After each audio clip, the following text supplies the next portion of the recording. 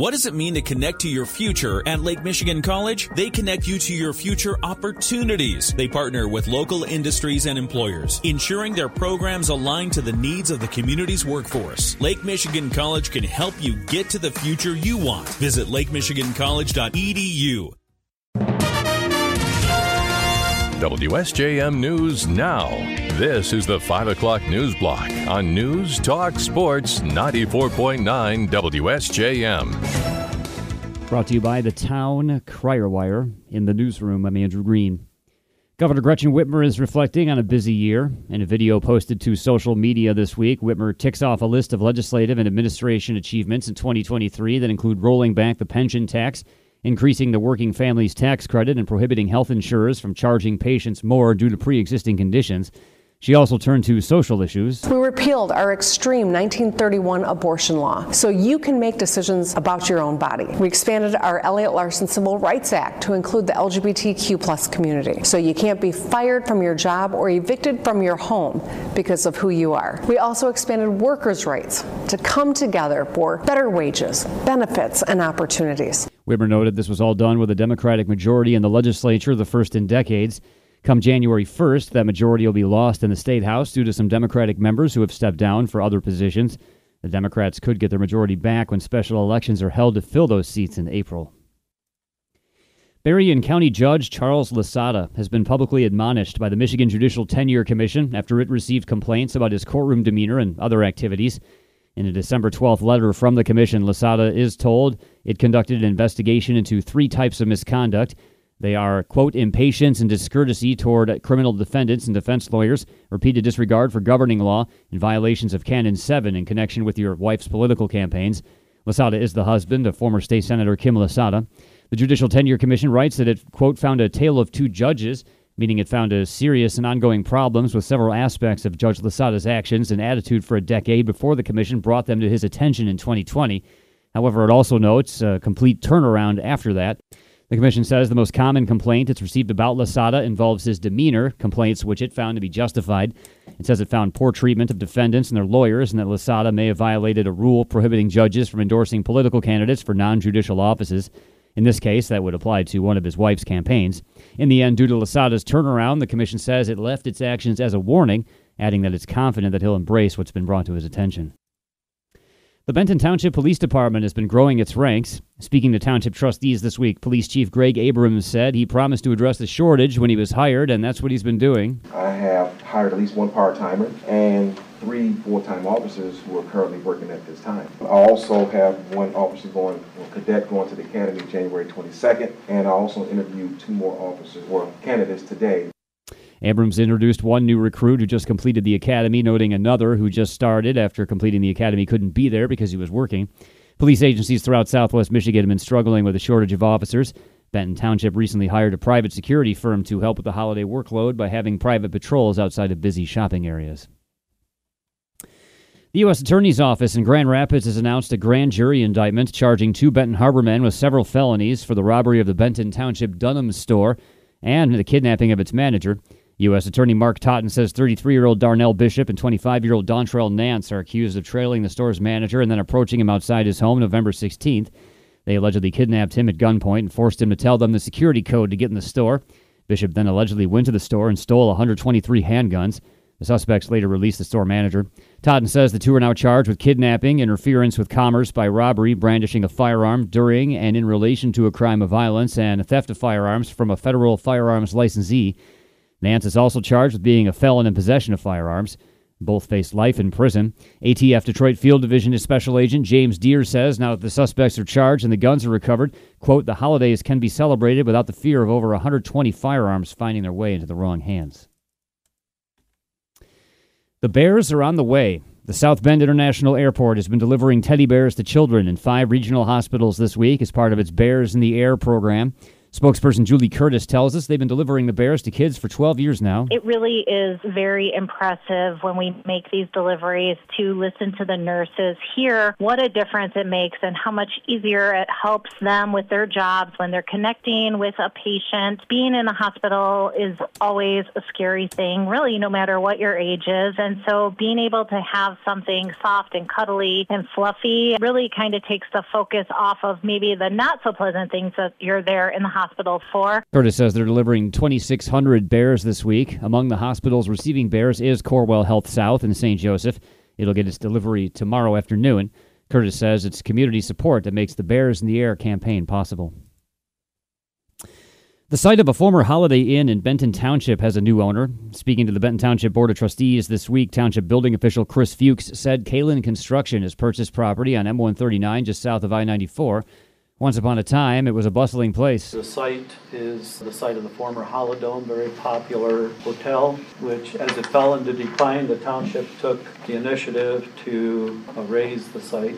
Fuchs said that Kalin is using the property as a staging area as it does a major highway project. Part of this work that they're doing is to raise the site. Because the site is low, you really can't see it from the freeway, and so part of their work in using it will be to also, they expect to have some extra fill from their road project that they got. They have a big I-94 road project. The Planning Commission put some restrictions on the company to ensure there's not excessive noise at night and that construction materials aren't left when the I-94 project's complete. Fuchs said Kalin intends to use the site for that project for about 3 years and then seek to have a restaurant brought there.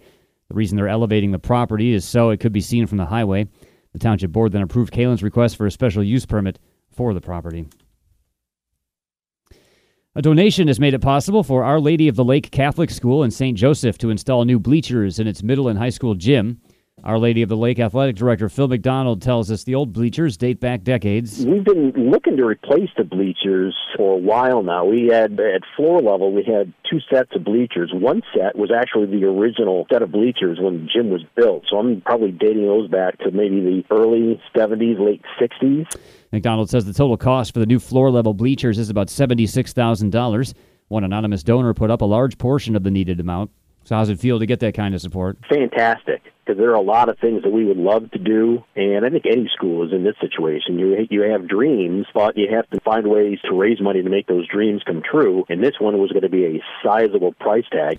McDonald says proceeds from the Dr. John Pro's Laker golf outing will also help pay for the bleachers. They started taking the old bleachers out yesterday, and materials for the new ones are expected tomorrow. McDonald hopes to have them all installed by the time students get back from holiday break. WSJM News now continues with your Bloomberg report.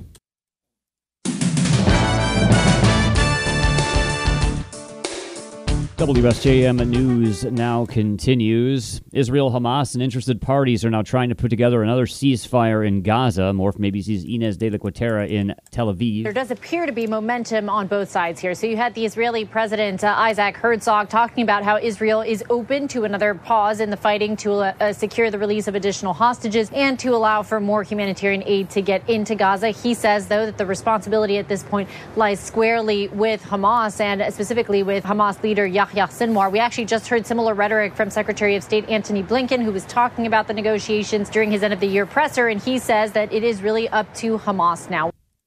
Hamas's top leader in Cairo for talks on the war in Gaza. His visit Wednesday as part of a flurry of diplomacy aimed at securing another ceasefire and a swap of hostages for Palestinian prisoners at a moment when Israel's offensive shows no sign of slowing. That comes a day after Hamas fired rockets that set off air raid sirens in central Israel. Israel is vowing to press ahead with its war against Hamas, but the government's under great public pressure to reach a deal to bring home the more than 100 hostages believed to still be in Hamas's captivity. President Joe Biden said another ceasefire is not imminent. Former President Donald Trump does not want the Supreme Court to step in right now into questions his attorneys have raised about whether he should be immune from prosecution. ABC's Stephen Portnoy has more. Donald Trump's attorneys say the special counsel wants the high court to rush to decide key questions with, quote, reckless abandon. Those questions include whether Trump enjoys absolute immunity from prosecution and whether he's protected by double jeopardy because he was acquitted at his Senate impeachment trial. Prosecutor Jack Smith has asked the justices to weigh in on those matters now in the hopes of getting the January 6th trial underway as scheduled. But having no interest in speeding things up, Trump's attorneys say no thank you. They argue the appeals court should take up the issues first in the regular course of legal business. Stephen Portnoy, ABC News, Washington. Meanwhile, former President Donald Trump's bid to win back the White House is now endangered by two sentences that are in the U.S. Constitution, added 155 years ago.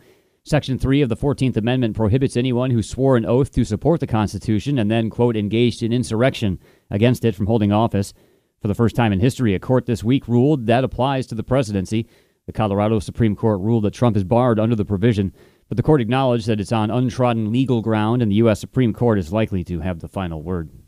Speaking of which, after Trump was dropped from the Colorado primary ballot, don't alienate his supporters.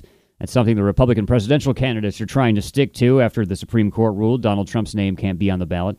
ABC's political director Rick Klein says the other Republicans have come out in defense of the former president. Ron DeSantis, Nikki Haley, even Chris Christie, a harsh critic of the president, say that they don't think that a court should settle this. They think that the voters should settle this. And in part reflects the potential weaknesses of the legal argument. A lot of these men and women are lawyers themselves. It also, I think, reflects the political reality that if you're going to win the Republican nomination and it to be worth something, you're going to need to convince a lot of current supporters of Donald Trump to come to your side.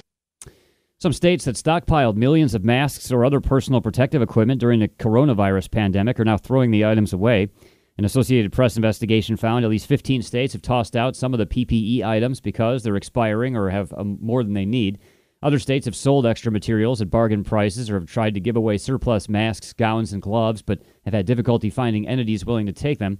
Public health experts say the glut of supplies shows that governments need to do a better job of planning for future emergencies. The White House says the Biden administration has completed a prisoner swap with Venezuela, granting clemency to one of Venezuelan President Nicolas Maduro's close allies in exchange for the freedom of 10 Americans who have been jailed in the country. More from ABC's Karen Travers. President Biden welcomed the release of 10 Americans detained in Venezuela Wednesday, including 6 the U.S. deemed wrongfully detained. The president said in a statement he's grateful their ordeal is finally over, saying these Americans have lost far too much precious time with loved ones and their families have suffered.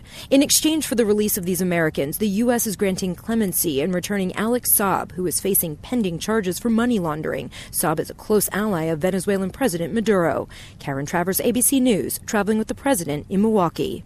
Hidden inside the foundation of popular artificial intelligence image generators are thousands of images of child sexual abuse, according to a new report that urges companies to take action to address a harmful flaw in the technology they built.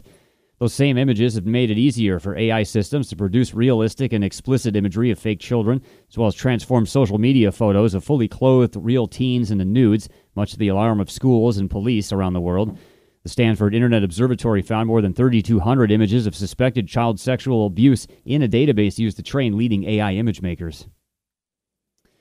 And ABC News has learned at their last summit meeting, China's president told President Biden that he plans to unify his nation with Taiwan. More from ABC's Andy Field. The U.S. has always said it agreed to a one-China policy, but at the same time did not support changing what is in fact Taiwan's current independence. Government sources tell ABC News that China's President Xi Jinping told President Biden it won't stay that way and that Xi's determined to put Taiwan under his government's rule. White House not denying the conversation, only saying that any reunification cannot happen by force. WSJM News now continues with your weather forecast.